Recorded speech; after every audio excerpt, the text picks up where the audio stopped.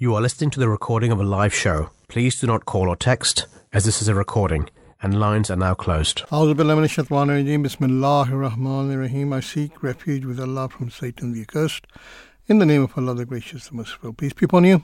Good morning and welcome to the Breakfast Show, The Voice of Islam, with myself, Waleed, Ahmed. The time is 3 minutes past 7. It's Friday, the 18th of August, 2023.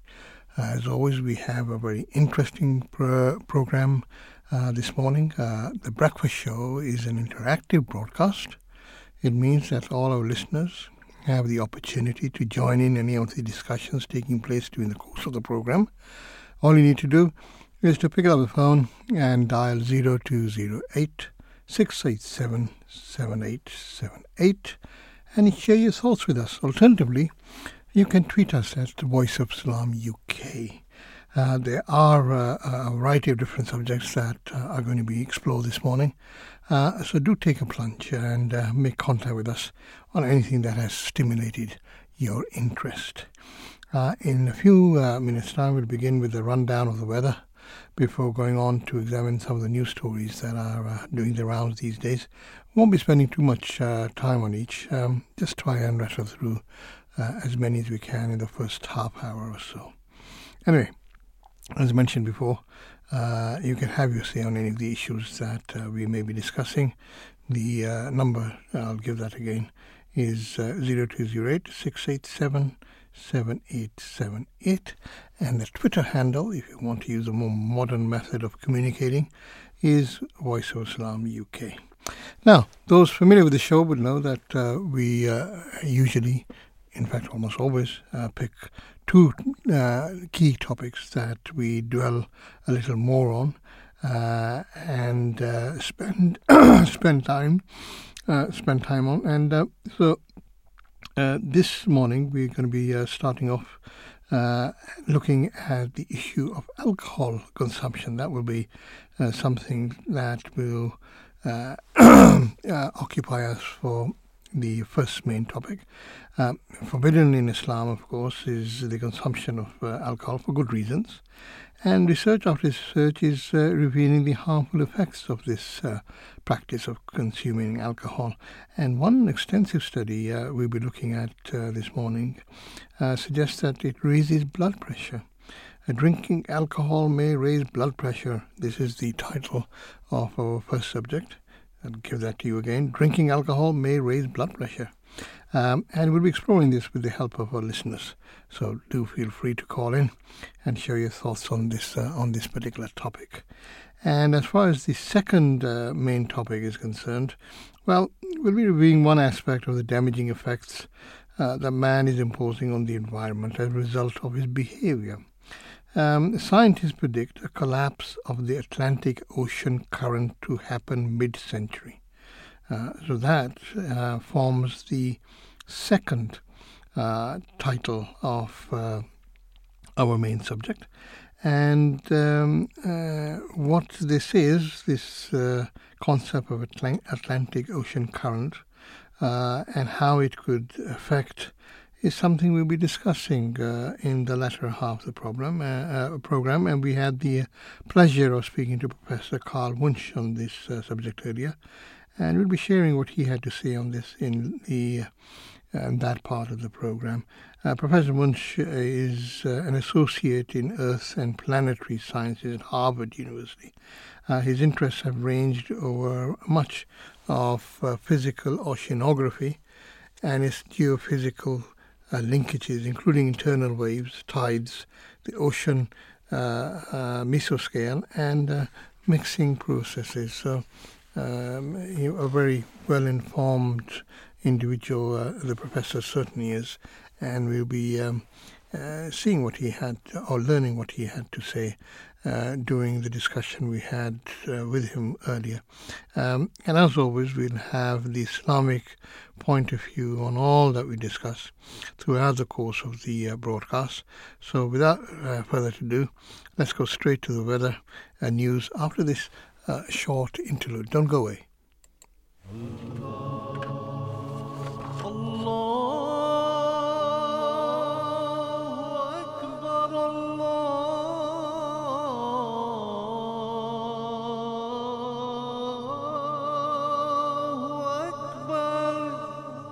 You're listening to the Voice of Islam Radio, broadcasting on DAB and via the internet 24 hours a day.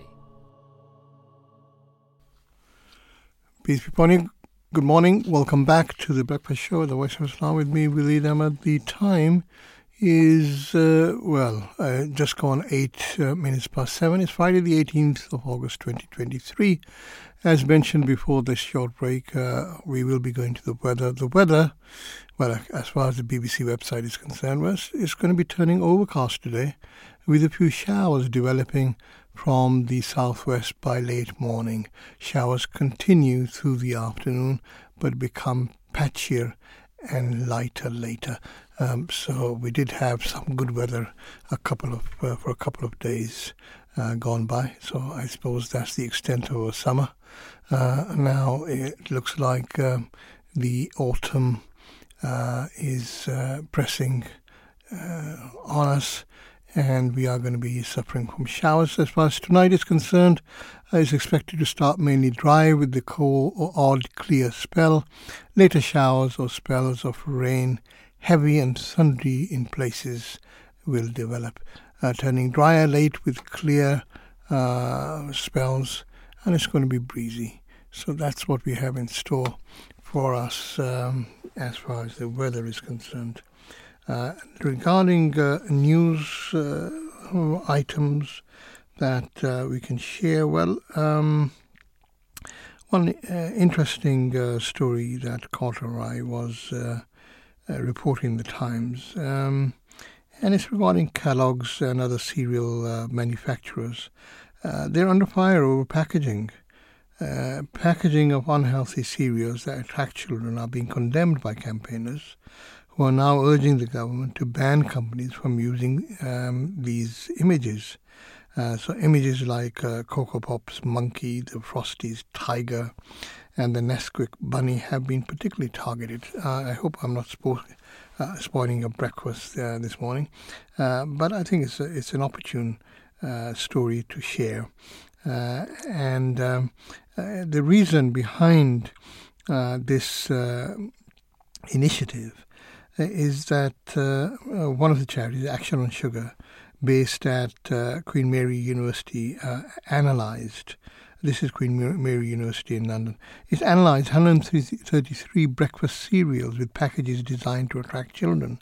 Of these, only 9 out of 133 were low in sugar. Some, like Frosties, contain as much as 3 spoonfuls of sugar in just a 30-gram portion. Dr. Kauthar Hashim, who led the research, said it was ludicrous that food companies could market cereals with excessive, and I quote, excessive amounts of sugar at children. And she said, given the soaring numbers of under-18s suffering weight-related health problems and tooth decay being the leading cause of child hospitalization, now is the time for companies to be forced to remove child-appealing packaging. And Queen Mary University's Zoe Edwards, who is a nutritionist, said there is no reason why products with high or medium levels of salt or sugar should be marketed as suitable for children. In the defense, Kellogg's claimed that they have been aware of the issue and had worked hard, and this is a quote from them, they worked hard to reduce sugar in their cereals since 2011. In those cereals, they say, in those cereals, they say, that were aimed at children, they have reduced sugar by 36% and salt by 37%. So that's what is being said on behalf of cereal manufacturers. I'm sure others like Nesquik and other manufacturers would have their defense, but this broadly is what is being presented by Kellogg's, that they are doing what they can in making cereals more healthy than they have been in the past. Islam, of course, has a worthwhile teaching when it comes to food, advising that we should eat but not exceed limits. It can be argued that foods that are high in sugar or salt contravene those very limits expressed by the Holy Quran and should be avoided.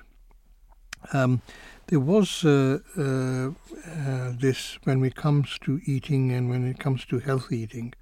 There is recently quite a lot of coverage being given, certainly in the print media and certainly in the Times, about this new drug that is going to be tackling obesity and help weight loss.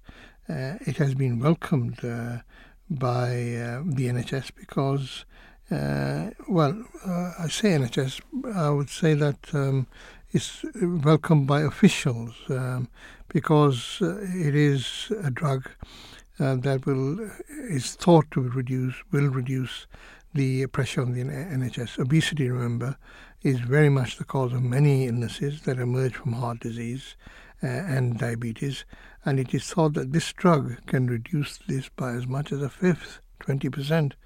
The drug Wegovy, and in a trial involving more than 17,500 overweight people, found, when used, that those with a history of heart disease were significantly less likely to suffer from serious or severe cardiovascular problems, including death, over the subsequent 5 years compared to those on conventional treatment.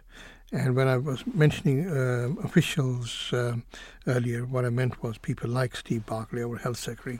And he's very buoyant over this news, very optimistic. He says the next generation of obesity drugs have the potential to help patients lose significant amounts of weight and reduce obesity-related conditions, helping ease pressure on the NHS and cut waiting times. But it's vital they're used alongside diet, physical activity, and wider behavioral support to help minimize weight regain. And I think that last part of his pronouncement, I think, is telling. I think, and something that needs to be acknowledged, that it isn't a drug that should be considered to be used on its own in tackling obesity, but it should be something that should be used alongside other methods, and some would suggest better methods in reducing weight loss. Martin Holst Lang, he's the executive vice president of Novo Nordisk. Now, Novo Nordisk are the manufacturers of this so-called wonder drug, Wegovy. He says people living with obesity have an increased risk of cardiovascular disease, but today there are no approved weight management medications proven to deliver effective weight management while also reducing the risk of heart attack, stroke, or cardiovascular death. One can imagine that the simpler option, and this is what I was alluding to earlier when dealing with Mr. Barclay's quote, the simpler option would be to educate people about keeping a healthy weight. But I suppose in a free society, one has to recognize the limitations of expecting results just through education. Dr. Simon Clark, senior lecturer in physiology at the Anglia Ruskin University, said that similar reductions in cardiovascular risk were, and this is a quote from Dr. Clark, he says there were that similar reductions as obtained by Wegovy were unattainable for most people living with obesity through diet and exercise alone. This would not only provide significant financial savings for health bodies, but provide people with a greater quality of life. So a multifaceted approach is what is needed to improve the nation's health, is what he is saying. And a part of such a multifaceted approach is to use drugs that maintain weight loss. And it is a drugs like Wegovy, it has to be said, that you have to take for life, because the weight apparently goes right back on when you stop taking it. So it is something that you're saddled with throughout your life. I suppose one of the aspects that we can draw from this from a religious point of view is the discipline that Islam offers through the practice of fasting for 1 month, day in, day out, over 30 days, where you train yourself to abstain from food for a whole month, and it teaches you to respect food. I suppose that's one way of expressing that, and to be able to control one's hunger. And that is something that if it is then applied throughout the year, then certainly it can contribute to weight loss and not be something that would require you to rely on drugs like Wegovy. But not everyone can fast, and not everyone has the same ability to withstand the temptation of eating during non-Ramzan weeks. So I suppose Wegovy will still have its role in those circumstances. Anyway, moving on, if you have anything to say that you want to share with us that concerns the items that we are covering currently, or later on in the course of the program, then please do let us know. Just pick up the phone, call 0208 687 7878 is the number, and you can tweet us at Voice of Islam UK. One other story before we go to a very short break is this particular item regarding that barge. Some would say the infamous barge now. It's the BB Stockholm. It was meant to be an indicator of how serious the government was on its migrant policy in stopping the boats. Remember, our Prime Minister's 5 pledges, and one of them was to stop the boats. These are crossings that take place between France and the English coast that bring migrants to our shores. Now, it was allegedly thought that to house asylum seekers, or these migrants, in such accommodations as a barge instead of hotels would act as a disincentive for people to make the journey to our shores. But the initiative has fallen flat on its face. First, there were concerns expressed by the 2 Dorset MPs associated with where the barge is going to be located off Portland. But the numbers that they were complaining, or these 2 MPs were concerned about the numbers that could be lodged, around 220 rather than the 506 that the government was anticipating. This was due to fire risk. So they were expressing their concerns, I think that's the better way of putting it, about the numbers that were going to be housed as opposed to what should be housed, which is a lot lower when it comes to fire and these kind of risks. And when that was resolved and migrants began to be loaded onto the barge, 15 refused to go on. And then on top of this, contamination was found in the water supply. It was Legionella, and this rendered the barge unsafe. It was likely to take weeks to sanitize the water supply, and that rendered the entire government effort to become a bit of an embarrassment. So not a good... it wasn't a good story as far as the government was concerned. And when it had or was expecting to rely so much on this, it seems to have backfired. The fact that the barge was to be used as a means to give publicity to the seriousness of the government over immigration is supported by the fact that only a small fraction of asylum seekers would have been accommodated there. Currently, there are 58,636 in dispersed accommodation across the UK. So a fraction of them were really going to be accommodated there. Just to make a point, I suppose that's what the idea was. The crux of the problem, many feel, lies, well, at least in part, in the waiting time that asylum seekers have to endure for their cases to be considered. According to a report published by the Refugee Council not so long ago, the average waiting time for an initial decision on an asylum case is likely to be between 1 and 3 years. And at present, overall backlog of outstanding asylum claims has grown by more than 3,000. And at the end of the last month, there was 136,779 claims in the asylum backlog, up from 133,607 at the end of March. And this rise is very much driven by thousands of people who cross the channel in small boats. I suppose from an Islamic angle, I don't know what you think. I suppose this is a personal view.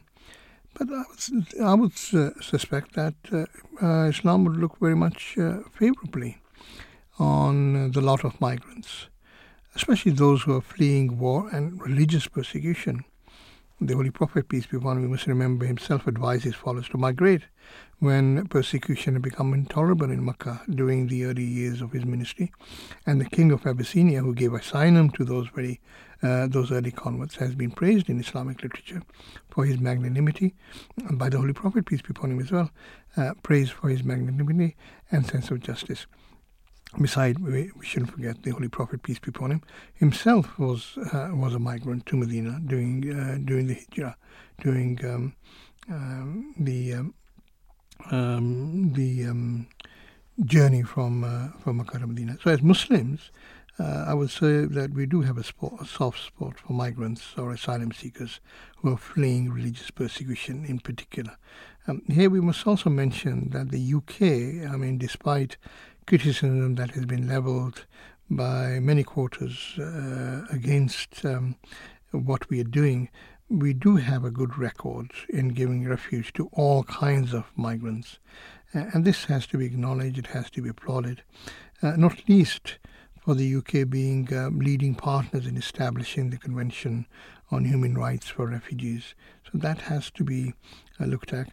And when we're talking about Islam, an Islamic standpoint on migrants, there's one verse that is sometimes used to show its attitude to this particular aspect. It is in Surah Tawbah, chapter 9 and verse 6, which reads, "And if any of the idolaters, so those who do not believe in Islam, ask protection of you, grant protection so that he may hear the word of Allah, then convey him to his place of security. That is because they are people who have no knowledge." And this verse indicates that if people do come to you, and it's not just Muslims, it's non-Muslims, they're saying, then do convey them the message of Islam, but then convey them to a place of security. And within this verse is also a clear indication that delivery of protection is not to be given at the expense of acceptance of Islam. An individual migrating for whatever reason can still refuse to accept the message and be provided protection.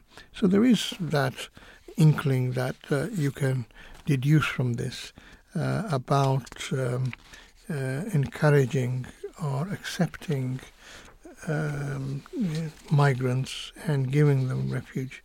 So I'm sure that this particular issue about immigration, asylum seekers, is going to be marching on, probably going to be one of the issues during the forthcoming election.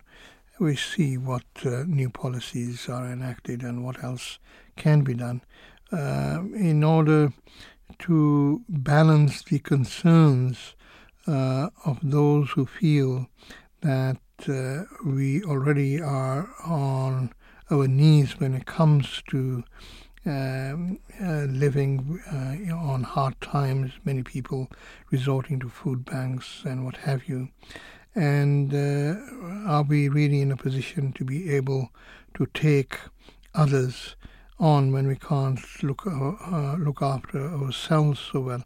that is one concern that is being voiced by a certain section of society, as opposed to the other section of society, which says that we are one of the richest countries in the world, and there are people who are seeking refuge on our shores. Then whatever our own problems may be, they are dwarfed by the problems that those fleeing from other parts of the world are facing, and therefore we should accept them with open arms. There is a balance, clearly, that needs to be made, and that, I suppose, is where the core of the problem lies.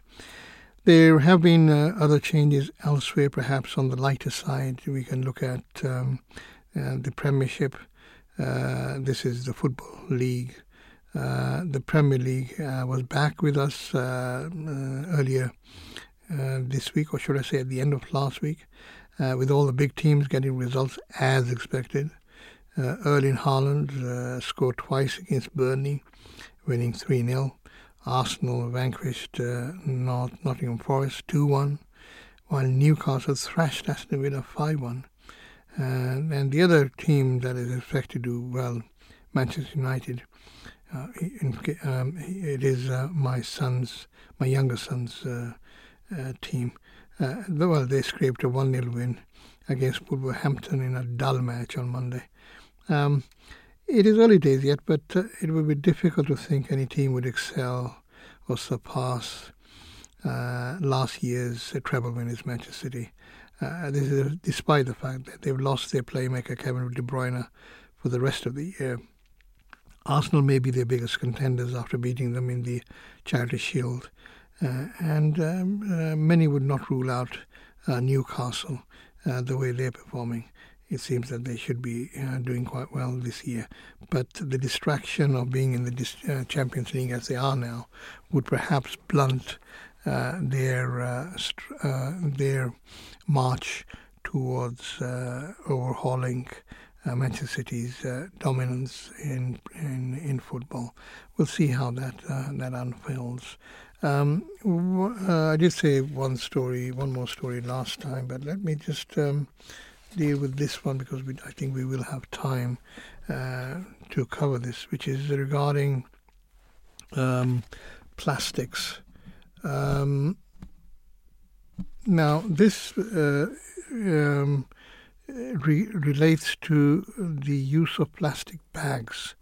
Now, plastic bags, their use is down by 80%. Now, this is welcome news. Plastic bags, are the scourge on our environment because of the durability and the damage they unleash as a result. And now, their use have declined. This is according to the Times. The number of single-use plastic bags sold has fallen from 2.1 billion in 2016 to 17 to 406 million. And that's in the latest financial year or recent financial year. A disadvantage to this decline is that money, well, I suppose it's an ancillary disadvantage, that money raised for good causes by charging for these bags has also declined from, I think it's 65 million down to a lower figure. It's 65 million. It used to be 65 million when the charging for the bags was introduced back in 2015. It's just down to 6 million now.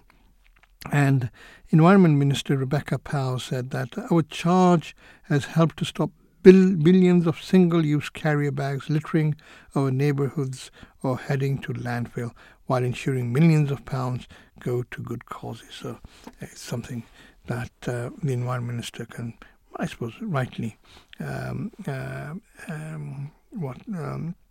applaud itself for. And Catherine David from the waste charity WRAP said only about 6% of plastic bags and wrappings are recycled in the UK, so it's great that usage continues to fall.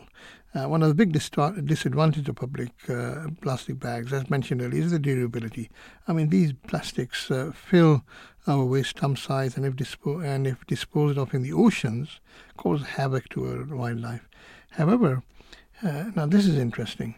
So this is another angle to how we can deal with plastic bags, and that is by not manufacturing durable plastic bags, but by degradable plastic bags.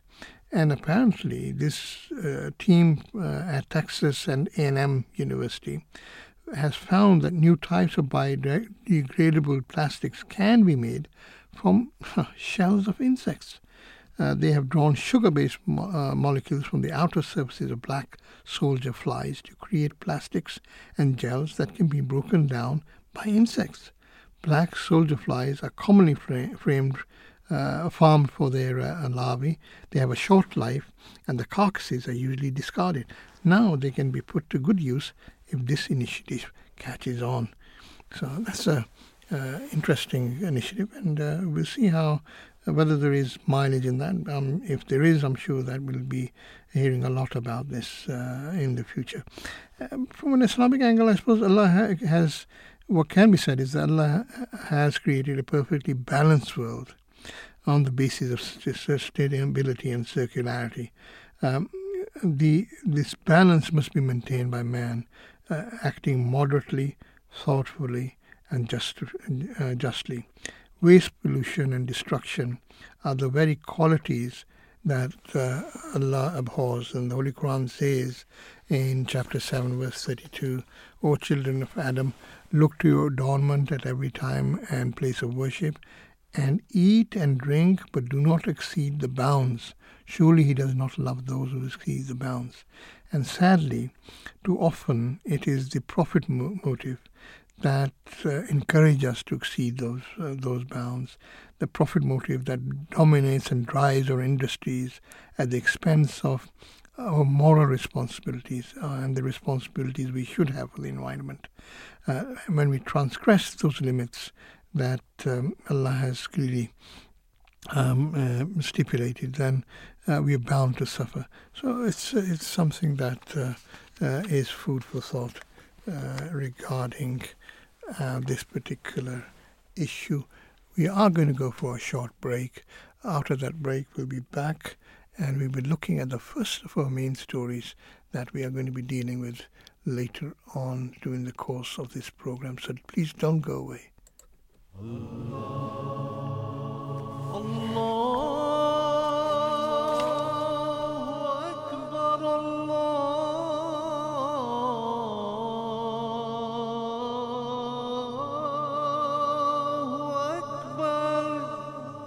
You're listening to the Voice of Islam Radio, broadcasting on DAB and via the internet 24 hours a day. A new station, the Voice of Islam, with live discussions, religion and culture. Understand the true teachings of Islam with the Voice of Islam.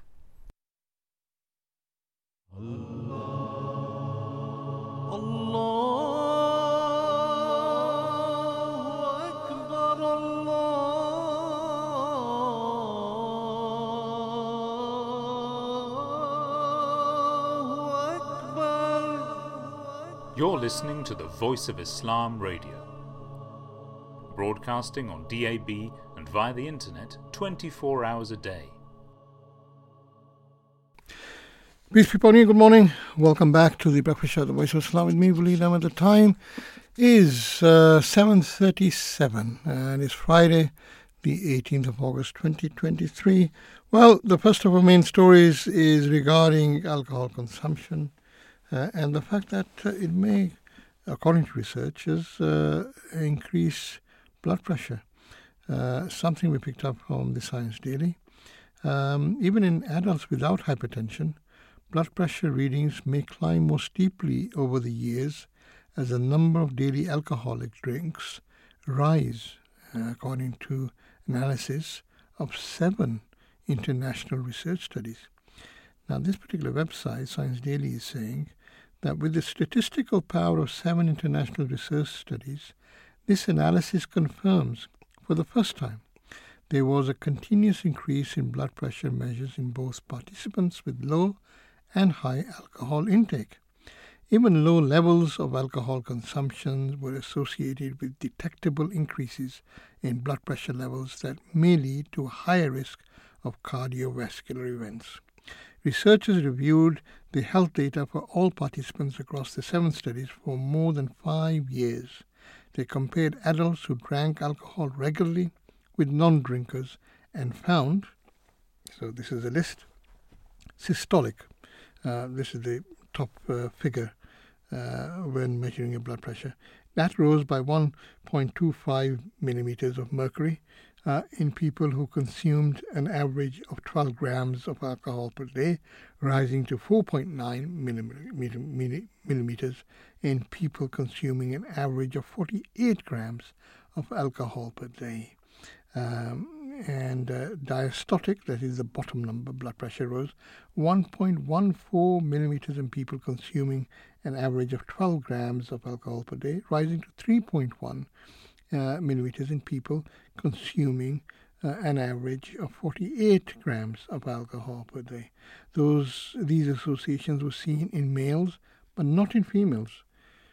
Diastolic blood pressure measures the force against artery walls between heartbeats and is not as strong a predictor of heart disease heart disease risk, in comparison to systolic. Alcohol is certainly not the sole driver of increases in blood pressure. However, this is one of the researchers saying, however, our findings confirm it contributes to a meaningful way. Limiting alcohol intake is advised and avoiding it is even better. Although none of the participants had blood pressure when they enrolled in the studies, their blood pressure measurements at the beginning did have an impact on the alcohol findings. According to the American Heart Association recommendations, if you don't drink already, don't start. If you do drink, talk with your doctor about the benefits and risks of consuming alcohol in moderation. The association also does not recommend drinking any form of alcohol to gain potential health benefits. Instead, follow the association's lifestyle and health metrics for optimal cardiovascular health called Life's Essential 8. Eat healthy food, be physically active, don't smoke, get enough sleep, maintain a healthy weight, and control cholesterol, blood sugar, and blood pressure levels. So that's your Essential 8. That's been recommended. I'll give that again, just so that you may may remember them. So the Life's Essential 8 are: eat healthy food, be physically active, don't smoke, get enough sleep, maintain a healthy weight, and control your cholesterol, blood sugar, and blood pressure levels. So that's basically what this study had to say. So let's go to one of these clips and look at this from an Islamic angle and explore why are Muslims forbidden from drinking alcohol. So this is a clip that explains that. My second question is, why aren't we allowed to drink any alcohol? Alcohol, when you see, already you have seen so many campaigns against drunken driving, haven't you? Yes. And you must have been aware also of alcohol being mentioned frequently in connection with the increase in crime. So this is something which is bad, because under alcoholic influence we either lose control over our actions, or we are enfeebled in our mental capabilities to judge things in the right perspective. So we're more likely to make errors of judgment, like it is demonstrated during our driving of cars under alcoholic influences. Why do accidents take place? Because our judgment is impaired under alcoholic influence. So when you can't drive a car, how can you be safe in dealing with other human affairs? That is why an alcoholic person has been reported to smash the head of his own child against the stone wall, becoming mad at something. He couldn't control his rage. Similarly, most of the cruelties committed against wives, women here, by their husbands, are reported to be under the influence of wine or alcohol, whatever you call it. So, because it has more bad than good about it, so the Holy Quran says that is why it has been forbidden. So that was the late Hazrat Mirza Tahir Ahmed, the fourth Caliph of the Promised Messiah, giving his view about various other negative effects of consuming alcohol. But this particular next clip also mentions the beneficial effects of alcohol to some degree. So let's listen to what this has to offer. Holiness, my name's George.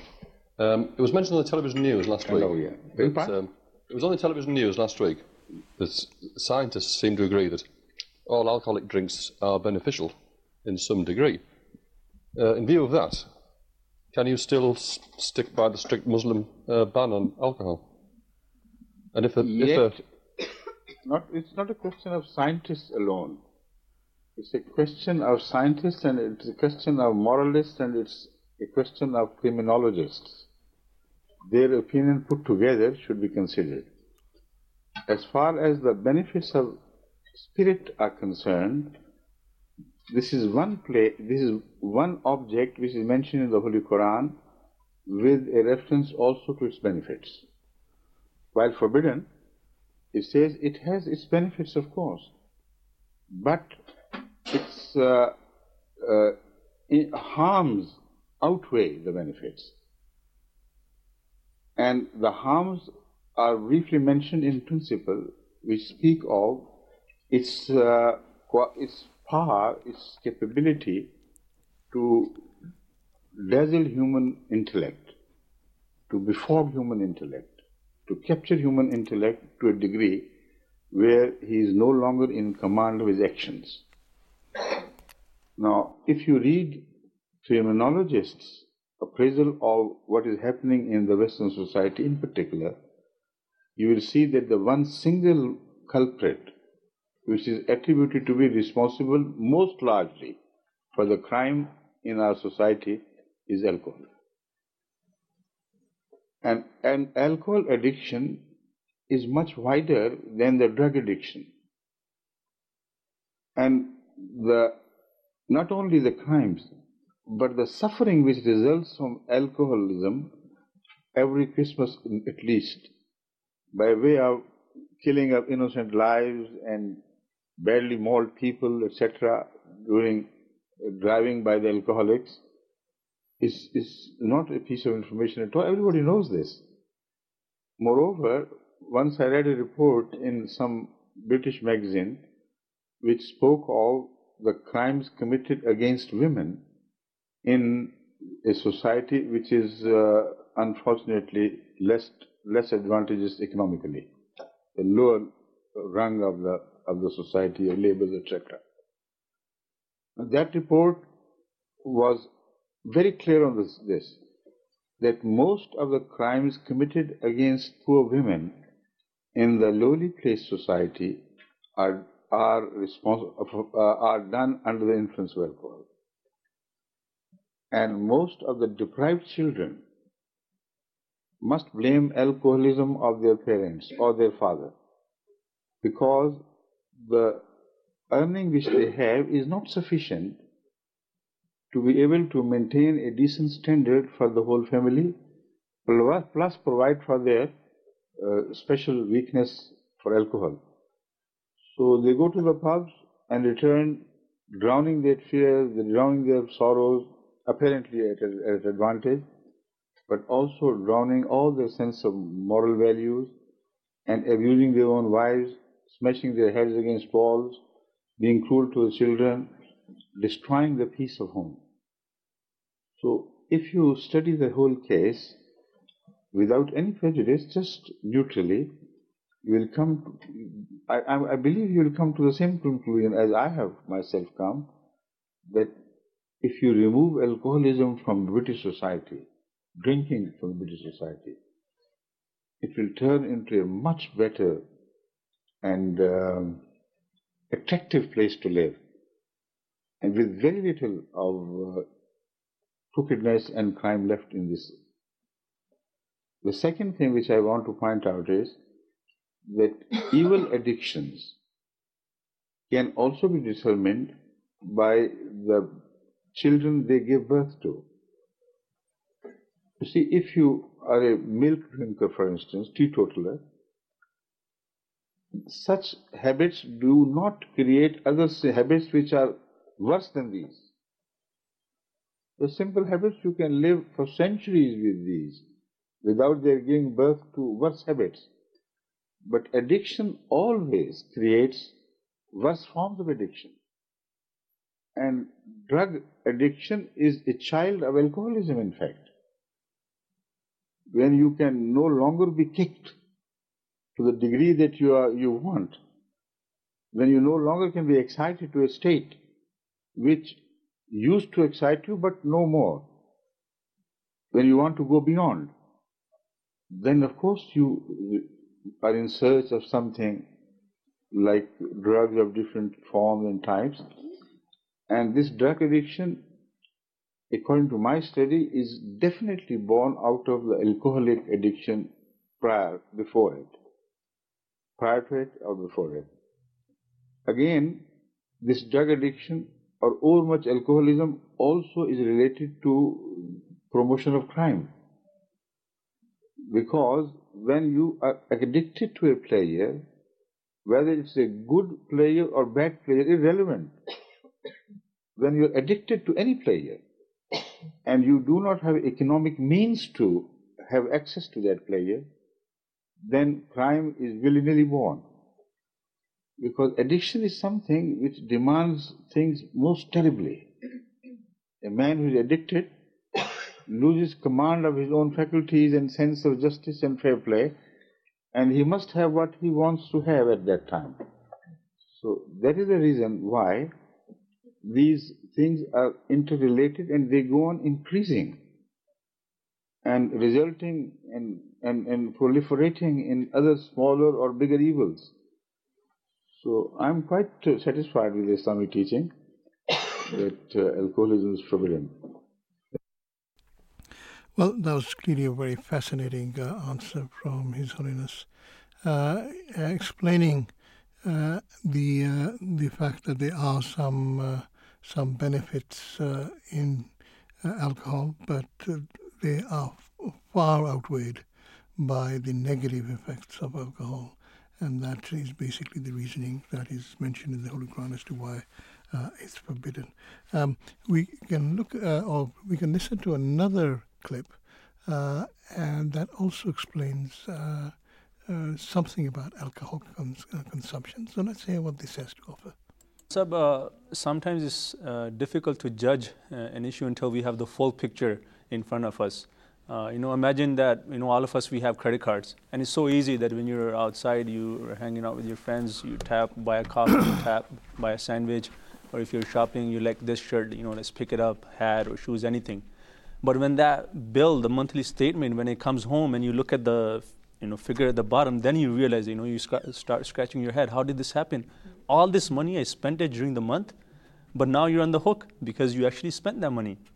So honestly speaking, even I didn't realize, I knew alcohol consumption exists in our society, but I didn't realize it was such a big issue. So if we look at the stats, this is a National Post from 2015, an article, they put all the stats together. And they're saying that in Canada, over 80% of the people, they consume alcohol. So imagine that, 80% of the people living in Canada, they're drinking alcohol. Now, as a country, we're spending over $20 billion annually on the consumption of alcohol. And individually, that translates to about $755 per person. So imagine that much money and what other good things can be done. And then similarly, this article tells us that percentage-wise, and this was really surprising for me, that Canada were ahead of in alcohol consumption compared to some of the other European countries as well as the USA. Now, the other thing was that, we heard on word on the street that some people saying they drink occasionally or, on parties or social events. But now the trend is shifting. 40% of the consumption takes place during weekdays. And similarly, one person was mentioning that he didn't used to drink before, but when he was hanging out with his friends, he got into the habit of drinking. And that's the other issue. 80% of the drinking, it happens while we're in the company of other people.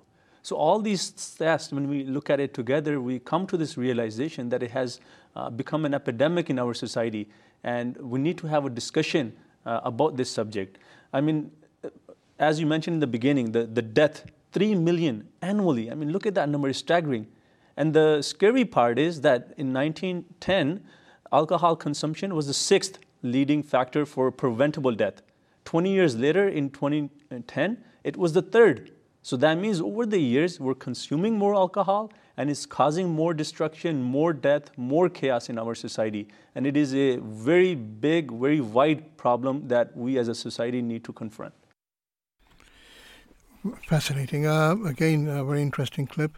And one final clip we can share as far as this particular topic is concerned is about the Islamic prohibition of alcohol consumption in general. So let's hear what this has to offer.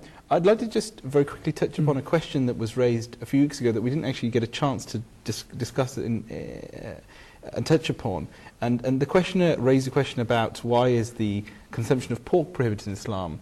But they also asked, why is the consumption of alcohol prohibited in Islam? And what is the wisdom of the teaching behind that as well?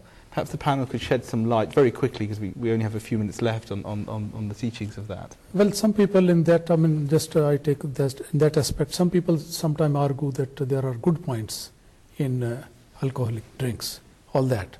The Holy Quran has taken this one. It has been mentioned as some of the impure things introduced by Satan, Rijsum min amali shaitan. And then the Holy Quran has also mentioned that the good points, they are far more than the verse of the Holy Quran says that there are some good points in it and some harms in there. And the harms are much more than any possible good point. They outweigh the good. They outweigh the good. So in that case, this is a simple question of wisdom.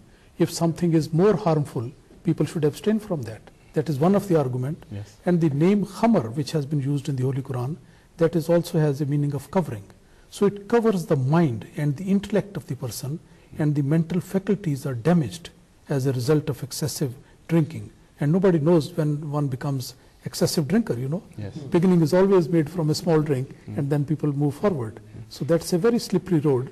So Islam says the better is that people should try to abstain from that. Ibrahim said very quickly on this point, obviously we see many in the West, although that much merriment is gained from drinking of alcohol, we also see how alcohol is often the source of breakdown of families and of society, and it has many detrimental effects. Well, I think Imam Sahib has clearly demonstrated that its blessings are smaller than its evil is greater. And that's what you see. You may see young people or any person going out with the intention of having a few drinks, and many times on a daily basis, and particularly in Ireland we're hearing this all the time, the amount of deaths, the amount of injuries, but particularly deaths of young people, 4 o'clock in the morning, 3 o'clock in the morning, who've died simply because of consuming alcohol. Those of you who are listening to the news, one famous singer belonged to this Basma man who died purely on drinking too much alcohol. So it is obvious. I have seen in my life so far many families being destroyed just because of alcohol. The Holy Quran shows clearly that its teaching is full of wisdom, that it is not beneficial. Dr. very quickly, we have a couple of minutes. The Holy Prophet ﷺ has said that liquor is the mother of all vice and the greatest of sins. And if you want to see a practical example of that, visit any accident and emergency department over a Friday, Saturday or Sunday, or any police station on a Friday, Saturday, Sunday, and you will see a pictorial example of the damaging effect it has on health and on society as general. And the lawlessness that it emanates from there is there to be seen. So correctly, this backs up the hadith of the Holy Prophet ﷺ, and he has said that liquor is the mother of all vice and leads to all other things. The police people have understood this message of Yes. Islam very well. Yes, I think because so. they have made a rule that drink and drive is a crime. That's right. They're trying their very best. Yes, aren't they are they? trying their, They're and very this is a best. good thing, Yeah. So that speaks volumes, just this principle. Why they have come to this conclusion? Because they know for certain that lot of accidents, lot of loss of life will be the result of drinking. Jazakallah, Imam Sahib, and Jazakallah to the panel. Unfortunately, we've run out of time, but Jazakallah for the many questions we have to answer today. There are many. So that was part of a discussion on alcohol by this particular panel. And basically, it was rooted in this verse of the Holy Quran, which is found in chapter 5, verse 91 to 92, which says, "O you who believe, wine and the game of chance are only an abomination of Satan's handiwork. So shun each one of them, that you may prosper. Satan seeks only to create enmity and hatred among you by means of wine and games of chance, and to keep you back from the remembrance of Allah and from prayer." So clearly, the harm that can be delivered from alcohol is immense and outweighs, and this is what we were hearing from these clips, far outweighs any benefit that may emerge from the consumption of alcohol. And this is what society's researchers are coming to understand and are able to validate what the Holy Quran has said and validate this particular prohibition. We'll be talking more about this after the news, which beckons. Don't go away. You are listening to the recording of a live show. Please do not call or text, as this is a recording, and lines are now closed. Peace be upon you. Good morning. Welcome back to the Breakfast Show at the Voice of Islam with me, Waleed. The time is just gone 2 minutes past 8. It's Friday, the 18th of August, 2023. We were discussing the harmful effects of alcohol consumption that was brought about by this study. This study that took in 7 other studies and analyzed them, that showed that the consumption of alcohol leads to high blood pressure. But that, of course, is not the only harmful effect of alcohol. There are many others, and and its harmful effects outweigh any benefit that it can in any way deliver. And that's why the Holy Quran has forbidden it. That's why Muslims are instructed not to consume alcohol. The Arabic word used for alcohol is al-khamar, and it's interesting when you analyze that particular word, because it means anything that intoxicates or alters the mind. Thus, all forms of intoxicants are forbidden. And the verse clearly explains that the problems created by the use of intoxicants, first, they lead to hatred and enmity amongst people, causing murder, violence, immoral behavior. And secondly, they lead people away from Allah and His religion. And the verse that this is being referred to is what I mentioned just before we had the news break. And according to that verse, Allah wants the believers to keep their minds pure and clean, so that they worship God Almighty fully. A Muslim may not offer prayers when he is not in full possession of his senses, even if that is caused by excessive emotion or a state of lack of sleep. Certainly, a mind that is intoxicated is not able to focus on Allah. Finally, it is important to note that that alcohol and drugs, for that matter, are used as a means of escape from overwhelming difficulties and responsibilities. The attitude of one who has truly embraced the teachings of Islam cannot be compatible with this state of despair. A true Muslim places his reliance on Allah for the relief of hardship. And when the Holy Prophet, peace be upon him, proclaimed Allah's commandment concerning intoxicants, his followers broke their pots and jugs of wine until the streets flowed with it. This is an example for the new convert to Islam. The Holy Quran is very clear that the consumption, this was covered by the clips we heard, that the consumption of alcohol is forbidden. The Holy Quran also states that there is some benefit of it, in it, and this also was something that we were able to cover with those clips that we were able to share. But it said but it is clear that although there is some benefit in it, the sin of its consumption is greater than the benefit. On multiple occasions, the Quran enjoins upon the Muslims to ponder and think about the universe and the world around them. This push by the author of the Quran, Allah Almighty, further helped and drove Muslims to continue pursuing knowledge and new ways and inventions in benefit mankind. Thus, wisdom dictates that though the consumption of alcohol isn't permissible, is used in a way of striving for the well-being of mankind is allowed.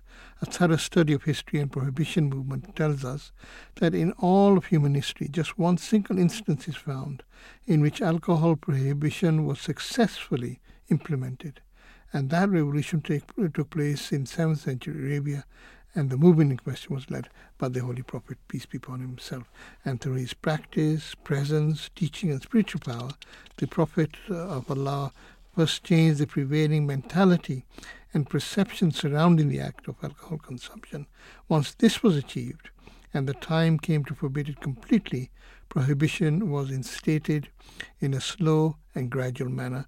3 verses of the Holy Quran detail this revolutionary process, and this is relevant and gives us an understanding of how prohibition was enacted. The first verse said that the believing Muslims where the believing Muslims were simply discouraged from drinking wine, drawing to attention the fact that there was greater evil than benefit in intoxicants. And this verse is found in the 2nd chapter in 220 is the number of those. Then Muslims, so the second stage was the Muslims were forbidden to pray while intoxicated. And this injunction is found in chapter 4, verse 44. And the fact that there were 5 prayers spread throughout the day from before sunrise to after sunset encouraged sincere Muslims to shun the habit. And finally, alcohol consumption was deemed an abomination of Satan's handiwork and was definitively and strictly forbidden. And this you can find in Surah Al-Ma'idah. This is chapter 5 of the Holy Quran, verses 91 to 92. Such a radical change in attitudes prior to the implementation of scriptural injunctions is not found in any other religion except Islam. From the times of the Holy Prophet, peace be upon him, received his first revelation, it took between 16 to 18 years of educations, patience, prayers, and gradual restrictions for Islamic prohibition to be fully instated, and it worked. When the Holy Prophet, peace be upon him, announced that alcohol had been definitively forbidden, Muslims immediately poured out whatever they had left in stock, to the point that alcohol drinks were seen flowing through the streets of Medina.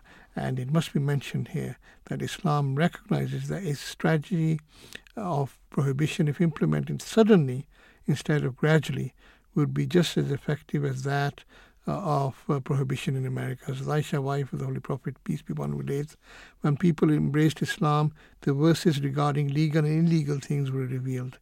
If the first thing to be revealed was do not drink alcoholic drinks, people would have said we will never leave alcoholic drinks. So that is an indication of certainly of how to effect a change when it comes to something like this, and how not to effect a change when it comes to something like this. In essence, the Holy Prophet, peace be upon him, presented the world with a working model demonstrating how prohibition movement could be effective and what to avoid when trying to replicate it.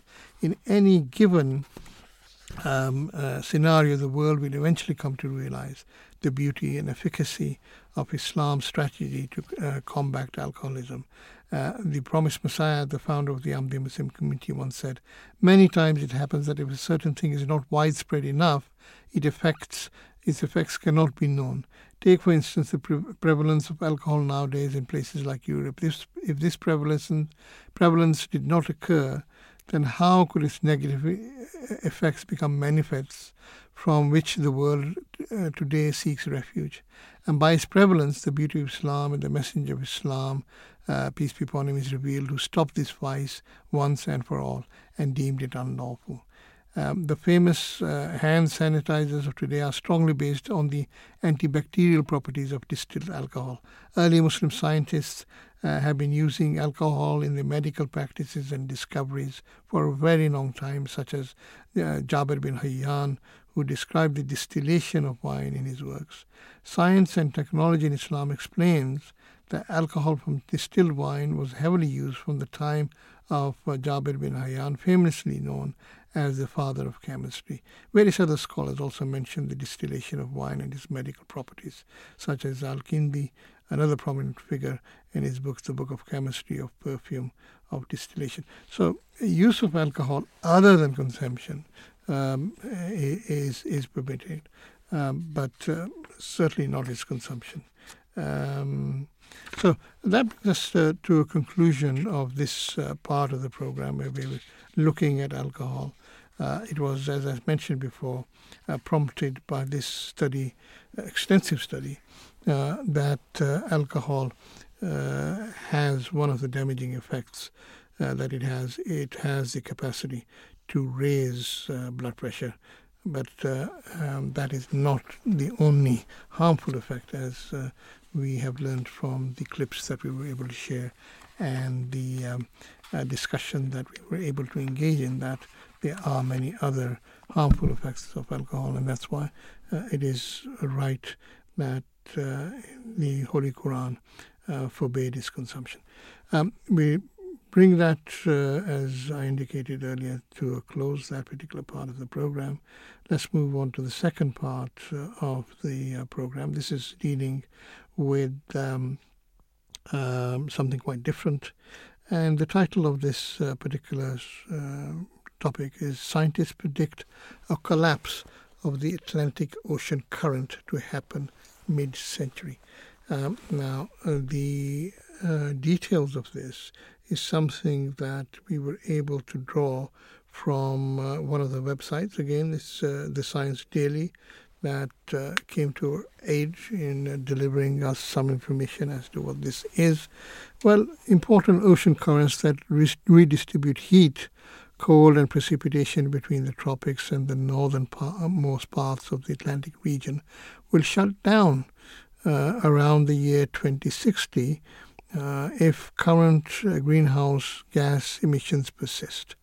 This is a conclusion based on new calculations from the University of Copenhagen that contradict the latest report from the IPCC. And contrary to what we may imagine about the impact of climate change in Europe, a colder future may be in store. In a new study, researchers from the University of Copenhagen's Niels Bohr Institute and Department of Mathematical Sciences predict that the system of ocean currents, which currently distributes cold and heat between the North Atlantic region and tropics, will completely stop if we continue to emit the same levels of greenhouse gases as we do today. Using advanced statistical tools and ocean temperature data from the last 150 years, the researchers calculated that the ocean current, known as the thermohaline circulation, or the Atlantic meridional overturning circulation, AMOC, will collapse with 95% certainty between 2025 and 2095. Well, 2025 is not too far away, is it? So this will most likely occur in 34 years, in 2057, and could result in major challenges, particularly warming the tropics and increased storminess in the North Atlantic region. The researchers' prediction is based on observations of early warning signals that ocean currents exhibit as they become unstable. These early warning signals for the thermohaline circulation have been reported previously. But only now has the development of advanced statistical methods made it possible to predict just when a collapse will occur. The researchers analyzed sea surface temperatures in a specific area of the North Atlantic from 1870 to present days. These sea surface temperatures are fingerprints testifying the strength of the AMOC, which has only been measured directly for the past 15 years. The thermohaline circulation has operated in its present mode since the last ice age, where the circulation has indeed collapsed. Abrupt climate jumps between the present state of the AMOC and the collapse state has been observed to happen 25 times in connection with the ice age climate. We'll be speaking to one of our callers in a few seconds, but let me just finish with this, that Danskard Oshker events, now these were first observed in ice cores from the Greenlandic ice sheet. At those events, climate changes were extreme, with 10 to 15 degrees changes over a decade, while present day's climate change is 1.5 degrees warming over a century. And just to, before I bring, I think our caller is Salim, before I bring him on, let me just mention a couple of facts. The Atlantic Meridional Overturning Circulation, AMOC, is part of a global system of ocean currents. By far, it accounts for the most significant part of heat distribution from the tropics to the northernmost regions of the Atlantic region, not least to Western Europe. At the northernmost latitude, circulation ensures that surface water is converted into deep southbound ocean currents. The transformation creates space for additional surface water to be moved northward from equatorial regions. As such, thermohaline circulation is critical for maintaining the relatively mild climate of the North Atlantic region. The work is supported by TIPES, a joint European research collaboration focused on tipping points of the climate system. The TIPES project is an EU Horizon 2020 interdisciplinary climate research project focused on tipping points in the climate system. So I did mention that we have a caller on the line. It's Mr. Salim Ahmed. Thank you very much for coming on to the Breakfast Show. Assalamu alaikum. Well, right. So what would you like to say about the environment and if anything about this particular topic? Essentially, my take is obviously climate change, ecology, economy, society, whatever we do, whatever we take out, the environment is the key. The world around us, human beings, are just a minuscule part of this earth, and we have to look after the environment. I mean, there was a few things I'd like to say, and if it was a manifesto, I would say Salim's manifesto: 1 vehicle per house, ideally walk, cycle, public transport. All households must have a community growing facility, so you can fruit and vegetables.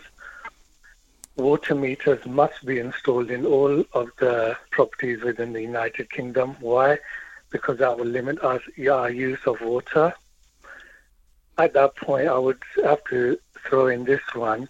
I'm trying to get out there when people use solar facilities. Is a very sensitive subject for another time. They have to use water. They don't just use tissue. You have to use water and tissue, hygienic purposes.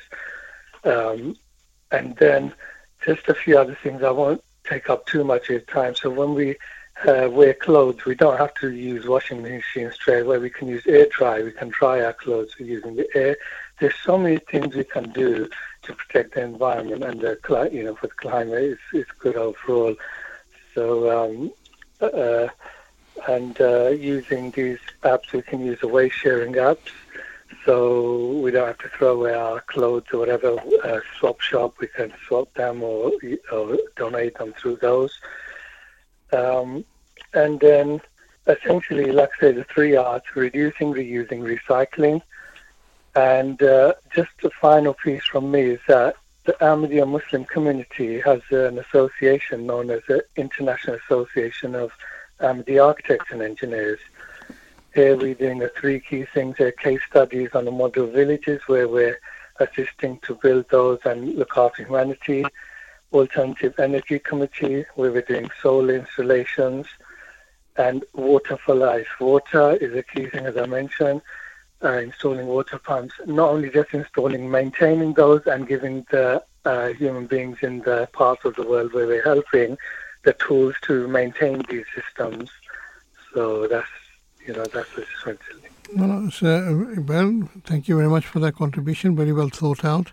I suppose it'll be difficult to implement. I suspect that we need, in a free society, to get the kinds of things that you want done. I suppose it requires a lot of education and a lot of persuasion, doesn't it? How can you persuade? Yeah. Anyway, that certainly is the case. Thank you very much, Salim, for calling in and for your very useful contribution. Thank you. I wish you all the best for the rest of your day. In fact, all the best for the rest of your life. All right? Okay. Thank you very much. Okay. Assalamu alaikum. All right. We did speak in detail about AMOC to Professor Wunsch, and this is what he had to say. Let's listen. Professor Carl Wunsch is Professor of Physical Oceanography in the Department of Earth, Atmospheric and Planetary Sciences at the Massachusetts Institute of Technology. I'm pleased to note that he is with us on the telephone line. Professor Wunsch, thank you very much for coming on to speak to us. Tell me, I've got in my notes the phrase or the word AMOC, AMOC. What exactly does AMOC stand for? What people call the AMOC is the Atlantic Meridional Overturning Circulation, which is a component of the flow field in the Atlantic Ocean that many people believe is of great significance for determining the climate. Mm-hmm. And there is some talk about there's going to be a collapse. Why and, what? So what if there is a collapse? It's in the middle of the ocean. The role of the AMOC in the climate system is an important one. One of the difficulties we have as scientists is that it's often discussed out of context with the rest of the ocean circulation and the climate system. And one should know that a major component of what has been defined as the AMOC is the Gulf Stream. As your listeners probably know, the Gulf Stream is a major current on the western side of the ocean that flows up the coast of North America and eventually goes out to sea with many branches in the eastern Atlantic. Collapse would imply that that current would vanish, which is essentially impossible. It's the strongest component of the flow in the Atlantic Ocean. Its strength is hard to comprehend, but it carries about 30 million kilograms of water per second northward. The Gulf Stream is warm, and it's important in the storm systems that form over the Atlantic Ocean that reach the UK and comprise the reason why the climate of the UK is fairly mild. It isn't that the Gulf Stream keeps Britain warm, which one often hears. It's that the atmosphere storms form over the comparatively warm water, particularly on the western side of the ocean, and those are carried eastward as part of the circulation of the atmosphere into the UK. There is a counterpart in the Pacific Ocean, the western side of North America, British Columbia, Oregon in the United States, and so forth, also have mild climates because the atmosphere is picking up heat from the ocean and generating a comparatively mild climate on the west coast of North America.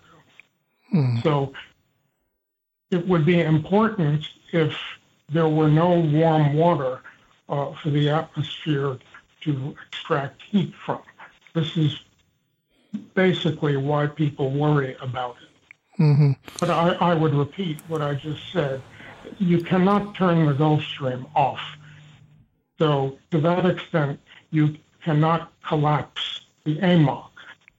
What is meant by collapse is something that people obscurely refer to. Okay. You can try to explain if you like. Okay.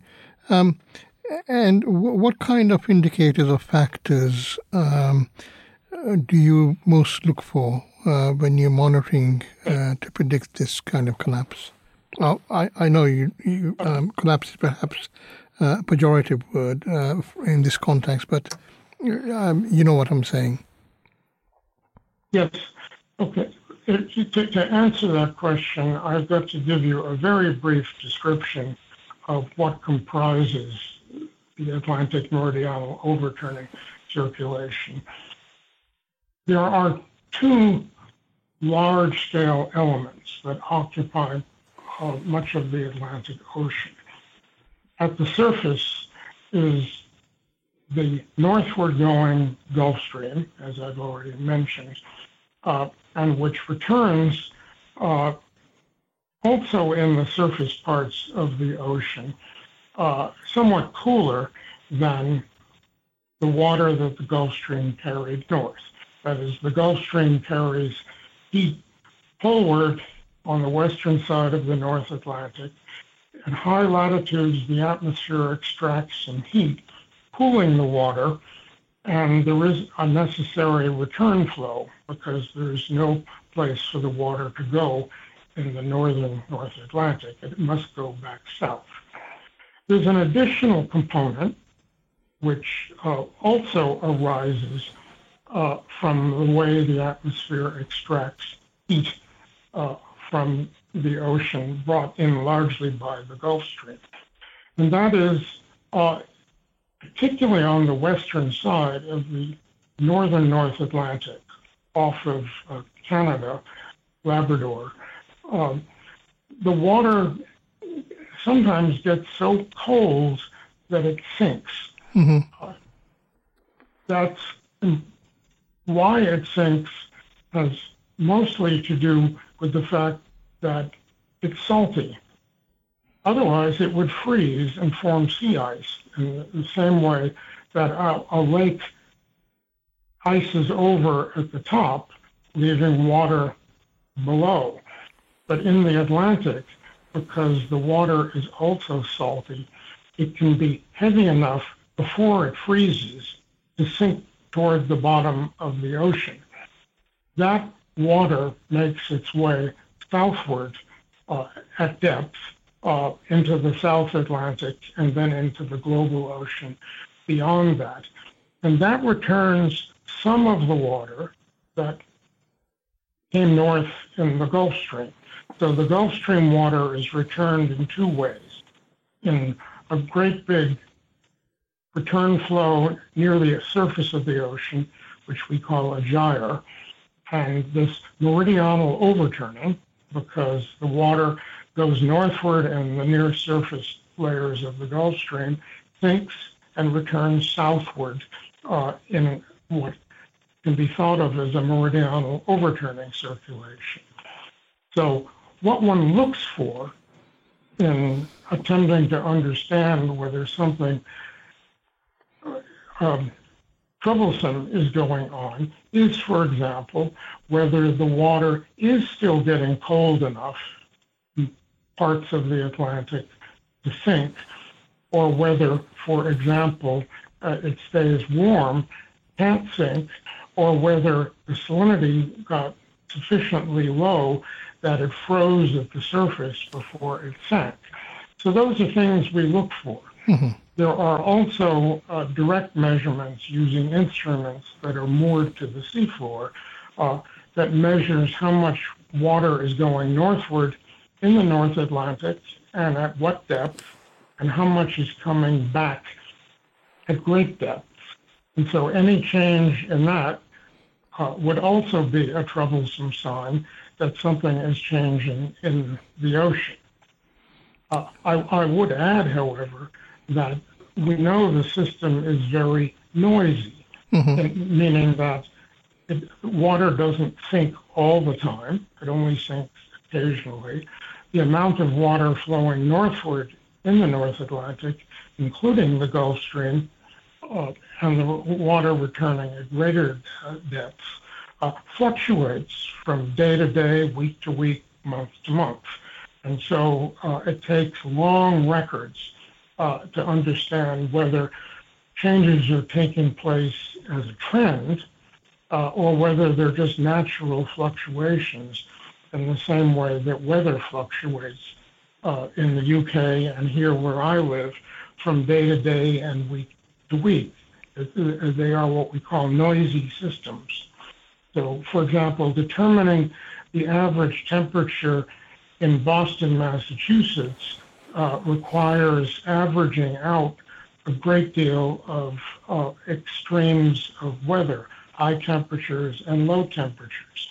The flows in the Atlantic are somewhat similar in that there's a very large fluctuation that makes it difficult to understand whether one is seeing a trend or just something that happens naturally. Mm-hmm. Now, what are the consequences of a collapse, in inverted commas, of the Atlantic Ocean current? I mean, how will it impact global climate patterns, regional weather systems, marine ecosystems? This question is where we get into speculation based largely upon the behavior of extremely complicated numerical models, as we call them, numerical representations of the ocean and the atmosphere. It's very important in trying to answer your question to remind people that climate is a global phenomenon. And if something happens in the Atlantic, there are likely to be changes in the atmosphere, and there will also be likely changes in the ocean. And so if something happens in the Atlantic, one can ask, well, what happens to the weather that is reaching the UK? That weather goes around the world. A lot of it forms and evolves over the huge Asian landmass before it encounters the Pacific Ocean. It then crosses North America, and then it crosses the Atlantic Ocean. So that if we change the surface properties of the Atlantic Ocean, one can speculate that it might change the climate in the UK, but that's competing with changes that are occurring elsewhere. For just as one example, if Asia is covered by snow in one year and is not covered by snow in the winter of another year, that can make a very large difference to the weather that reaches the UK, and that would have nothing to do with the behavior of the surface of the Atlantic, although the surface of the Atlantic might be a factor in generating snow cover over Asia. So my point being is that what we see as weather and then its average or climate is a consequence of global changes. So now one can take the North Atlantic and in one of these numerical representations reduce the meridional overturning component and ask what happens in the Atlantic. And there are a number of competing hypotheses. One is that the Atlantic will get cold because less water will be able to penetrate from further south where it is warm. This led to a nice bit of science fiction in a film some years ago called The Day After Tomorrow, which led some people to say, oh, global warming is going to cause a new ice age. I think most scientists regard that as a kind of a laughable scenario. The other possibility is that if the Atlantic has less warm water in it at the surface, because it can't sink, it blocks further increases, that the atmosphere will get warmer and the UK and the rest of Europe will get warmer. And it's a possibility. It's just that one has to ask, what is happening in the rest of the world system, both in the ocean and in the atmosphere and in the ice cover to the north? These things are all connected to each other, and it's very difficult to isolate the effect of changes in the North Atlantic alone. If people like a simple story, we all like a simple story, but in terms of the AMOC, we're dealing with a very complex fluid flow that is coupled to a rather complicated atmosphere, and which in turn, both of those things are coupled to things like the sea ice in the North Atlantic and Antarctica. And so isolating the effect of the AMOC is a very difficult problem. Okay. To what extent is the AMOC collapse due to human activity? Is it due to global warming or some other activity that man is engaged in? Well, in some scenarios, in some stories, the increase in greenhouse gases is going to change the AMOC, largely because the atmosphere changes. And to understand what is going to happen, we would have to understand, for example, among other things, how the wind system over the North Atlantic is going to change. Much of the circulation of the world ocean, including the Atlantic, is driven by the wind fields. And this is one of the reasons I say you cannot turn the Gulf Stream off, because that would imply that somehow the wind system over the Atlantic had vanished, which is not going to do. This is impossible. And so... why impossible? Why do you say it's impossible? Why do I think... What? It's impossible. You said it's impossible.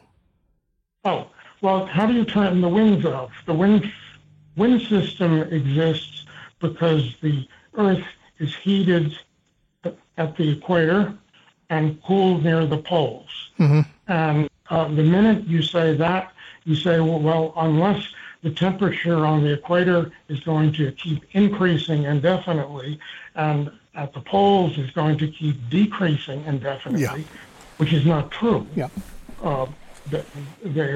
They do change, but they don't run away like that. And the minute you say that the Newton's laws of motion for a rotating Earth demand that there be a wind system, much like we see today, with westerly winds over North America, the Atlantic, and the UK, with trade winds to the south, and other bands of winds like that over the whole rest of the world, both land and ocean. So how could one possibly stop that? There is no way to stop that unless you turn the sun off. Yeah. We're not talking about here. No, I see that, yes. Or you could turn the Gulf Stream off by removing North America. Just put all the water in the northern hemisphere. There would be no Gulf Stream. Yeah. And over hundreds of millions of years, this may have happened. But it's not something to worry about on a human timescale. To what extent should we be worried about, bearing in mind you're saying that the effects are going to be unpredictable and there could be other factors that may exacerbate those effects or may compensate to limit those effects? So should we really be worried about the AMOC collapse? Well, we should be worried about the AMOC, but in the context of all the other changes that are likely to take place. Most scientists, myself included, regard the increasing CO2 as an extremely worrisome and potentially catastrophic change that people are making in the Earth. Whether the AMOC is of particular concern in the modern world is not at all clear. We've all lived through this past year of extremes of high temperatures, heat waves in places that never had them before, rains in places, intense rains in places that were deserts, droughts in places that were thought to be particularly wet. And these are all things that one expects to see happening more and more as the greenhouse gases increase in the atmosphere. It is deeply worrying, and potential changes in the ocean circulation are part of those things. But it's not at all clear that a change in the AMOC is going to dominate the changes in the world climate system.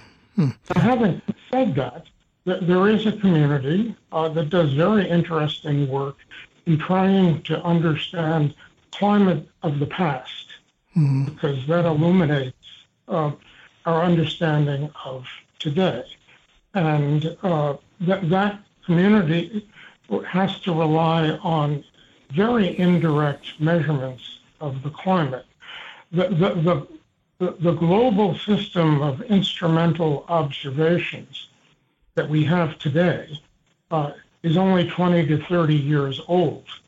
And prior to that time, there are very few observations, even in the modern era.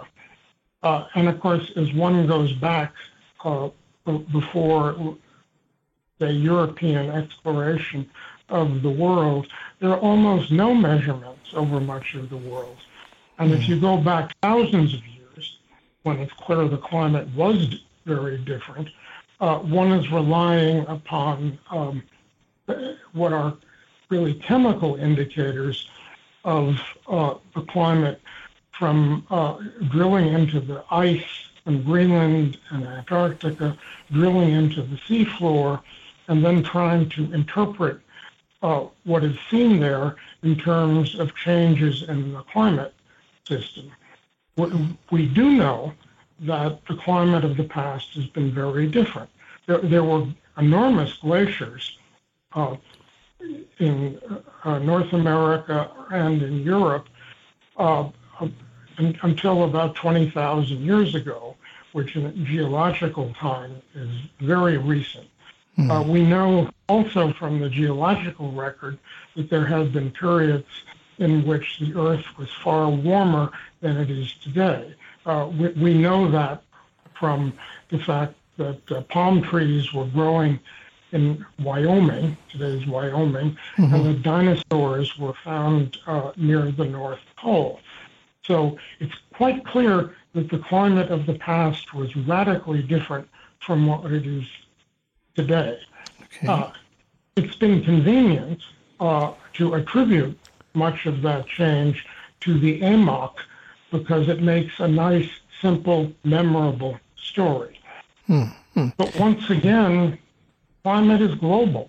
Right. And whether a change, let us say, over Asia is more or less important than a change in the surface Atlantic is a serious scientific question to which there is not a simple answer. And so the AMOC takes on the role, you might say, almost of a placeholder. Right. You did ask me whether we should be worried about changes in AMOC. And the answer, of course, is yes, because that would be part of a global change in which many things would become different than they are today, not just the AMOC. And we could expect what we're already seeing, although exaggerated, more heat waves, more intense heat waves, more deluge of rainfall, and more desertification in places that historically were wet. And if all those things happen, and we do expect those things will happen, we worry about the AMOC and changes in it because it will be one component of massive global climate change. It's not at all clear that it is going to dominate what we see around the world, but it will be a powerful indicator of changes in the world climate. It's not obvious that the change would dominate even what happens in the UK or Western Europe or the US, because what we see as climate is the result of interactions taking place all over the world. And we don't know exactly, we don't know whether there is going to be some simple indicator, but we do know that a change in the AMOC is likely going to be accompanied by what we've just seen the past year or two, extremes of drought, extremes of flooding, of heat waves, potential winter cold events of the kind we haven't seen before, of breakdowns in the ecological system, both in the ocean and on land. And so if one did perceive a change in the AMOC, it will almost surely be accompanied by many other changes around the world. Right. And fingering the AMOC is a nice placeholder for what is a far more complex system with many elements changing on very different time intervals over the next years, decades, and centuries. All right, so if this is something we should be worried about, I understand you're saying it's a placeholder. How can we make people more aware or raise the awareness of this placeholder? How can we make people more aware of what? Of the Atlantic Ocean current collapse. Oh, well. The potential and, the potential consequences. Ocean currents are not going to collapse. As I've said, the wind field is the major driver of the currents in the ocean. Secondarily, and many of their properties are set by heating and cooling evaporation and precipitation from the atmosphere. And all those things will continue to be there.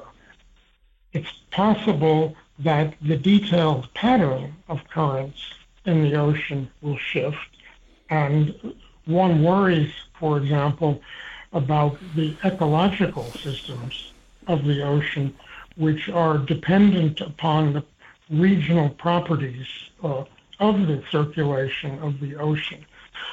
Near where I live, in the east coast of North America, we do know that the ocean is locally warming up, and it is having effects on the ecology. Just one example is that lobsters seem to be moving further north as the water warms.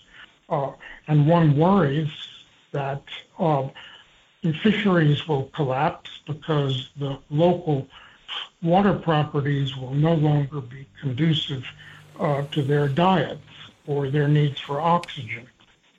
So there are many worries about changes in the ocean circulation, which redistributes oxygen and nutrients around the world, and where in different regions, different fish and all kinds of organisms, mammals down to phytoplankton, exist because of the particular properties of the ocean circulation, which surely will change over the period of global warming.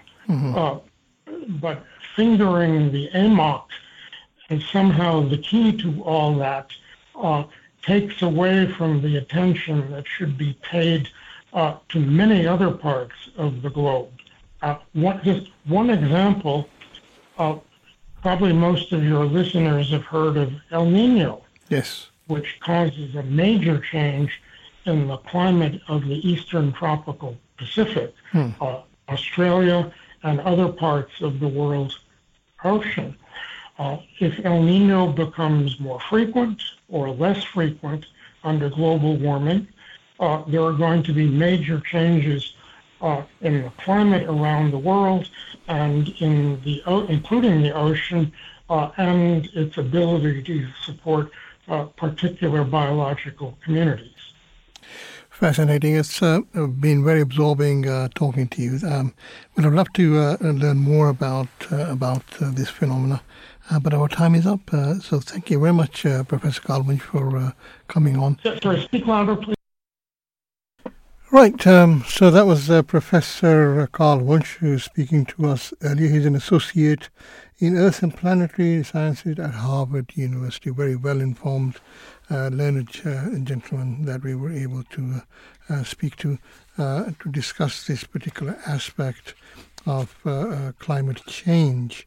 When it comes to Islamic teachings, well, in Islam, man is given the role of trusteeship over the earth, which is a huge responsibility. In the past, man had to be careful how he treated his local environment, since excessive grazing or agriculture could bring ruin to his livelihood. His knowledge was also limited, but in the event of a disaster, either through ignorance or abuse at least, he could resort to moving elsewhere and start again. Now we should have no excuse for ignorance, and we should have learned from our past to avoid misuse. But what is worrying is that our responsibility has also increased considerably in line with our ability to use vast amounts of the Earth's resources. The crunch factor is that now the impacts of our behavior are not just local anymore, they are global. If we fail to act in a responsible manner, then we cannot simply relocate because there will be nowhere to go. In Islam, rather than addressing each aspect of climate change individually, the Holy Quran provides a moral framework that facilitates human progress by providing a clear set of principles that benefit man. This is because it is the behavior of a person that can influence not just one, but many spheres of human activity. These include the environment and sustainability, and this is why they are captured in this same framework. Islam also lays great stress on the fact that there is a balance in the universe and that this is a feature of God's creation. In the Holy Quran, we read this verse translated, "And the heaven he has raised high and set up a measure, that you may not transgress the measure.